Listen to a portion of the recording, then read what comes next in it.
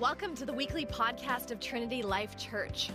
We are a local church that gathers in downtown Toronto on Sundays and all throughout our city during the week. Now, our mission is to help people discover their identity and destiny in Christ so we can influence our city, our country, and our world. If you're looking for a place to call home, we'd love to have you. Our services are Sunday from 10:30 to noon at Jarvis Collegiate. Enjoy this week's podcast.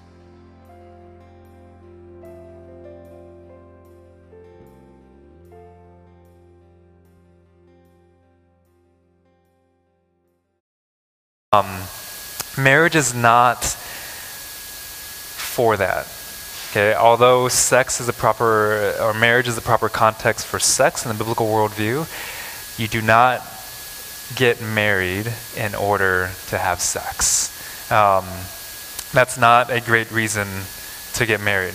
What Paul is saying here is what he's done is he's talking in the context of marriage. Remember, the Corinthians have equated holiness with celibacy. Not just for singles, but also for those who are married. So they've said, well, I'm not going to have sex with my wife anymore. Well, I'm not going to have sex with my husband anymore, and we're going to live celibate lives in our marriage. And he's like, no. He says, you're going to be tempted to sexual immorality. And so each man, each husband should have his own wife, meaning he should have sex with his own wife. And each woman should have her own husband, should be having sex with her own husband. And remember what Paul has dealt with in the Corinthian church here. He's already talked about different instances of sexual immorality. One guy sleeping with his father's wife, his stepmother, and then other people in the church sleeping with temple prostitutes. And he's making the connection here, and he's saying, look, if you guys had a healthy sexual relationship in your marriage, you wouldn't be doing this other stuff. You wouldn't have to go sleep with your stepmother. And your stepmother wouldn't feel like she has to have sex with you. And you wouldn't be sleeping with temple prostitutes. That wouldn't be happening, he's saying. And he's saying if it thrives in marriage, then it's going to take care of a lot of these issues. So sex is a gift from God for marriage. There's a couple things there. One, sex is a gift. God has given it in the context of marriage. It's from God, and it's for marriage. He's saying that if it's going to thrive, it's going to thrive in the marital relationship. Okay? So as we go through the next few, what I really want to do for you is start to transform your understanding of marriage. Start to shape it a little bit. Start to take your background on marriage from how you saw your parents live it out, or your friends, or culture, and start to shape it in the biblical sense and to give you a biblical understanding of what marriage is and what marriage is for. So let's go to the third one. It says the husband should give to his wife her conjugal rights, and likewise the wife to her husband. Marriage is a commitment to each other's well-being. So Paul is specifically talking about sex here, but we see here a uniquely Christian biblical perspective on marriage. This is wholly unique in Paul's day, and even in most of the world today, it's entirely unique. That the husband and the wife have equal rights in marriage. Paul doesn't just say the husband should give his wife her conjugal rights and stop there, or vice versa. He says, nope, the husband gives his wife, and the wife gives her husband. And he addresses both parties there. And he's saying that marriage is a commitment to each other, to each other's well-being. That marriage works in this way when the husband gives himself over to the wife. Your body is not your own, he says. And the wife gives herself over to the husband. And he says this in the next verse. Have you ever committed to something halfway and you made it through that thing, but you knew if you committed fully, it would have been way better. This is the picture of marriage. Like, marriage can't be a half commitment. It has to be a full-on commitment. I went to 3 different high schools, and my family moved around growing up, and high school was horrible. It was, 3 different high schools, right? It was the worst. And I wasn't very committed to anything in high school. Sports, girls, academics. I was okay at academics, but I wasn't very committed. I wasn't good with the ladies. I was like 5'2" in high school and tiny. Like, as a 4th year in high school, I was 5'2". I grew in between. So I'm like 6 or 6'1" now. Can you imagine? Like, I grew 6 inches in like 3 months, something like that. So, yeah. Veggies, I guess. I don't know. And so sports, that wasn't my thing. And so if any of those 3 was going to be my thing, girls, sports, and academics, it should have been academics. But I didn't really care. I was like, oh yeah, I should get good grades. Yeah, the expectation was to go to university, but I was like, well, I just need to do enough to get by, right? So, but I was a pretty good student, just wasn't very committed to it. And so when I graduated, I applied to some schools, but like I said, we'd moved around so much, I didn't even know where I wanted to go, if I wanted to stay where we just moved, or go back to where we moved from, or I didn't know. So I ended up applying to the local university in North Carolina, and just thinking, well, that's a good backup plan, and I'll get in, I guess. But I didn't get in right away. I got put on a waiting list because they had so many applicants, and I had waited to apply so late. So I took a gap year, kind of a forced gap year, and because I was like, well, if I didn't get in there, I'm just not going to apply anywhere else. I'll just wait till next year and then go there. So I just worked, had fun. It was very like, a lot of you guys when I was your age, you're way more directed than I was. I was just like, I went to the beach all the time and worked and just had fun. I didn't do much. But something happened towards the end of that gap year into my first semester of university. So I start university, and I was just like, man, I should really commit to my education. I should really commit to doing really well in school and setting my life up for success. That's how I viewed it. And so I did. And at the end of my first semester, I got offered a full ride academic scholarship to the university that I was at, which is crazy.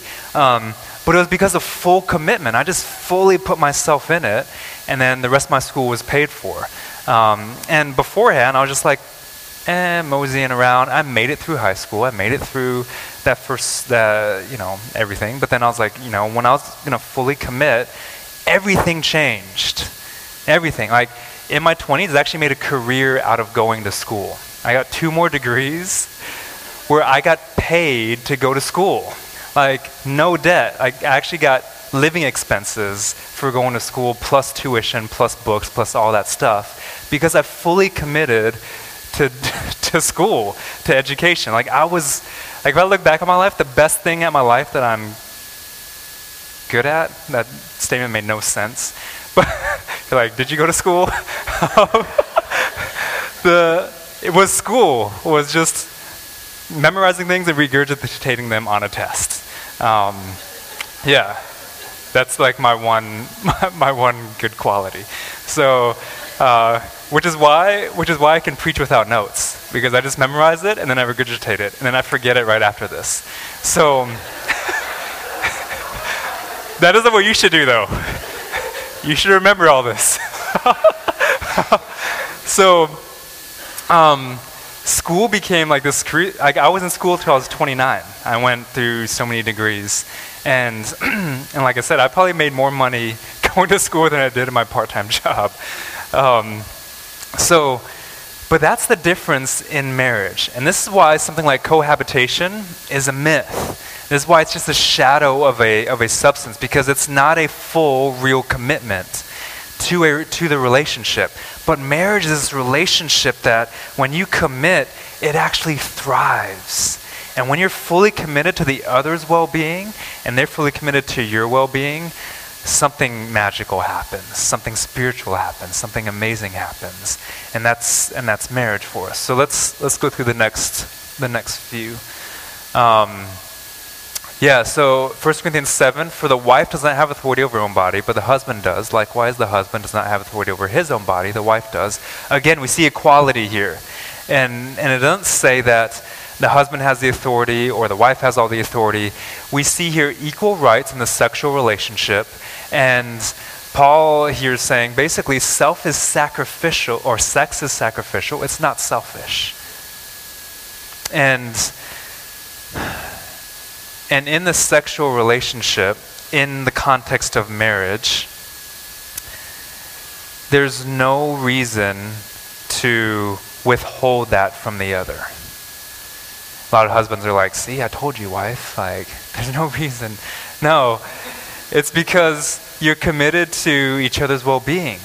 And it's because it's sacrificial. You're sacrificing yourself. It's not selfish. This is why sexual compatibility is also a myth. Because when you're sacrificing yourself for the other, compatibility is gonna work itself out. You're not gonna have to worry about compatibility. That's a selfish construct of our culture. Let's go to the next one. Marriage makes you partners in holiness. Paul says, do not deprive one another except perhaps by agreement for a limited time. So he has a reason here, that you may devote yourselves to prayer. And a second reason, and then come together again for renewed intimacy. So this limited time basically means quality time. It's a specific devoted time. And he says, so that Satan may not tempt you because of your lack of self-control. Something I talk about, and I could preach probably a whole series or message on how marriage makes you partners in holiness. If you've done premarital counseling with me, it's all about this. How you guys are partners in holiness. You're pushing each other towards the Father. You're showing each other the Father's love. The husband, your sole concern is to push your wife closer to the Father because you love Jesus more than anything. The wife is doing the same thing to her husband because she loves Jesus more than anything, and she's pushing her husband towards the Father. When that happens, sin is revealed, not in a condemnatory or judgmental way, but in a upbuilding, edifying way. Your strengths come to the surface. Marriage is this dynamic, beautiful, grand relationship that reflects the Father's love for us. And that leads me into the last point. And this isn't from the text, but I have to say this about marriage, that it's a picture of the gospel. Remember, the sanctity of marriage is directly proportional to the sanctity of the gospel. It's so important. Remember my first statement. Marriage isn't intrinsically better. Paul doesn't say individually, he's not going to come to you and I'm not going to say to you, you need to get married or you don't need to get married. That's between you and the Lord. Whether you remain celibate as a follower of Jesus or you get married as a follower of Jesus. One state of living is not intrinsically better, but marriage shows this beautiful picture of the gospel. And just a teaser for the singleness celibacy sermon, that does as well. You're never going to be fulfilled in your singleness. You're never going to be fulfilled in your marriage. It's only there to point you to the one you're going to be fulfilled in. And that's Jesus. But the Bible begins with a marriage. A marriage at the very beginning of the Bible between Adam and Eve. And this intimate relationship, this mystery, as Paul calls it. He calls it a profound mystery. Then in Genesis 2:24, a man shall leave his father and his mother and hold fast to his wife, or join with his wife, and the two shall become one. The two shall become one flesh. He says this profound mystery, and what we see is this mystery gets developed all through the scriptures. So we could actually trace marriage, just like we trace Jesus, we could trace the theme of marriage throughout the entire scriptures, all the way to the end. Because guess what? The Bible ends with a marriage too. It ends with the marriage between Christ and his bride, between Christ and his church, and between Christ, who was pure and perfect and holy and blameless, and a people who were just prostituting themselves. Us, who were sullied and dirty and filthy and say we want Jesus one moment and say we don't the next, and we love Jesus one moment and we hate him the next, and people who praised Jesus when he came into Jerusalem and then killed him 5 days later on the cross. We're that people that now who follow Jesus, we're his bride, who is pure and holy and blameless. And we see here throughout the scriptures even the degradation of earthly marriage, that it's not the ideal, it's pointing us to the ideal. And when we remove sex and take it outside the confines of marriage, it also degrades marriage, and it degrades singleness, and it distorts our perception of what marriage is and what it's meant to be. And it's always meant to point to Jesus. It's always meant to point to the sanctity of the gospel. And that's why whether you're single or you are married today, or divorced or separated or whatever, that truth is so crucial for you to uphold in your life. Because when people see you as a follower of Jesus, they see the gospel. And your life is a representation of the beauty and the sanctity of that gospel, whether you're married or not married. Because all of us, as the Bible develops over thousands and thousands of years, are married to Jesus. Remember, we're one in spirit and body with Jesus. We're his members. We're his church. The Bible is a love story where God says, I loved you and I lost you and I'm trying to get you back.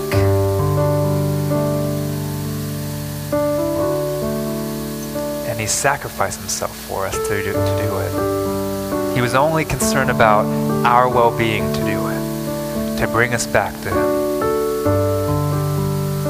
And so whereas marriage may not be intrinsically better, there's something so special and unique about the marital relationship that us as Christians need to uphold in our society for the sake of the gospel, for the good news of Jesus Christ. And we get to do that whether we're married or not married. And we get to point to Jesus through our marriage to him, because we are his bride and he is our groom who gave himself up for us. How beautiful is that? It's so beautiful, so glorious. And so let's thank Jesus for his sacrifice. Father, thank you. Thank you that you loved us in this way. Thank you that anything we do on marriage here in this life,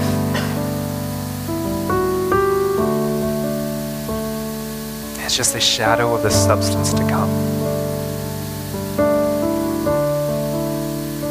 Because our marriages aren't perfect. Our marriages are difficult, our marriages are tough. We've seen so many broken marriages.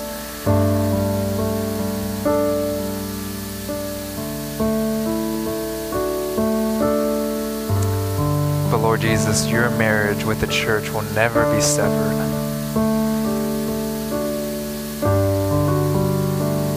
It is forever together. We are one with you in spirit and in body. And this is why our earthly marriages are so profound, because they reflect this mystery. And this is why we can read a scripture in the Bible that says, you hate divorce, and understand why. Because it was supposed to represent your undying, forever, unending, always pursuing love for us. And we ruin that in our own selfishness. And so, Father, make us a people that just desires to reflect you and give ourselves wholly over to you above all else.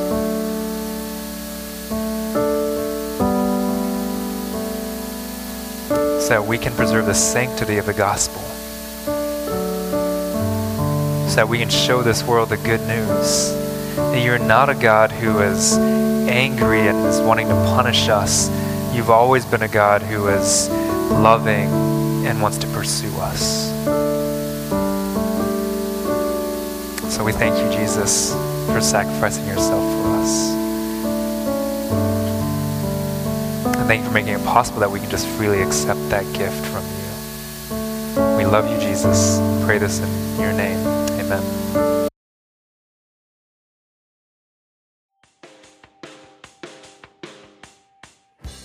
If you want to know more about the TLC community, check out trinitylife.ca, or you can find us on Facebook. Of course, we'd way rather meet you in person, so we hope to see you at a service soon.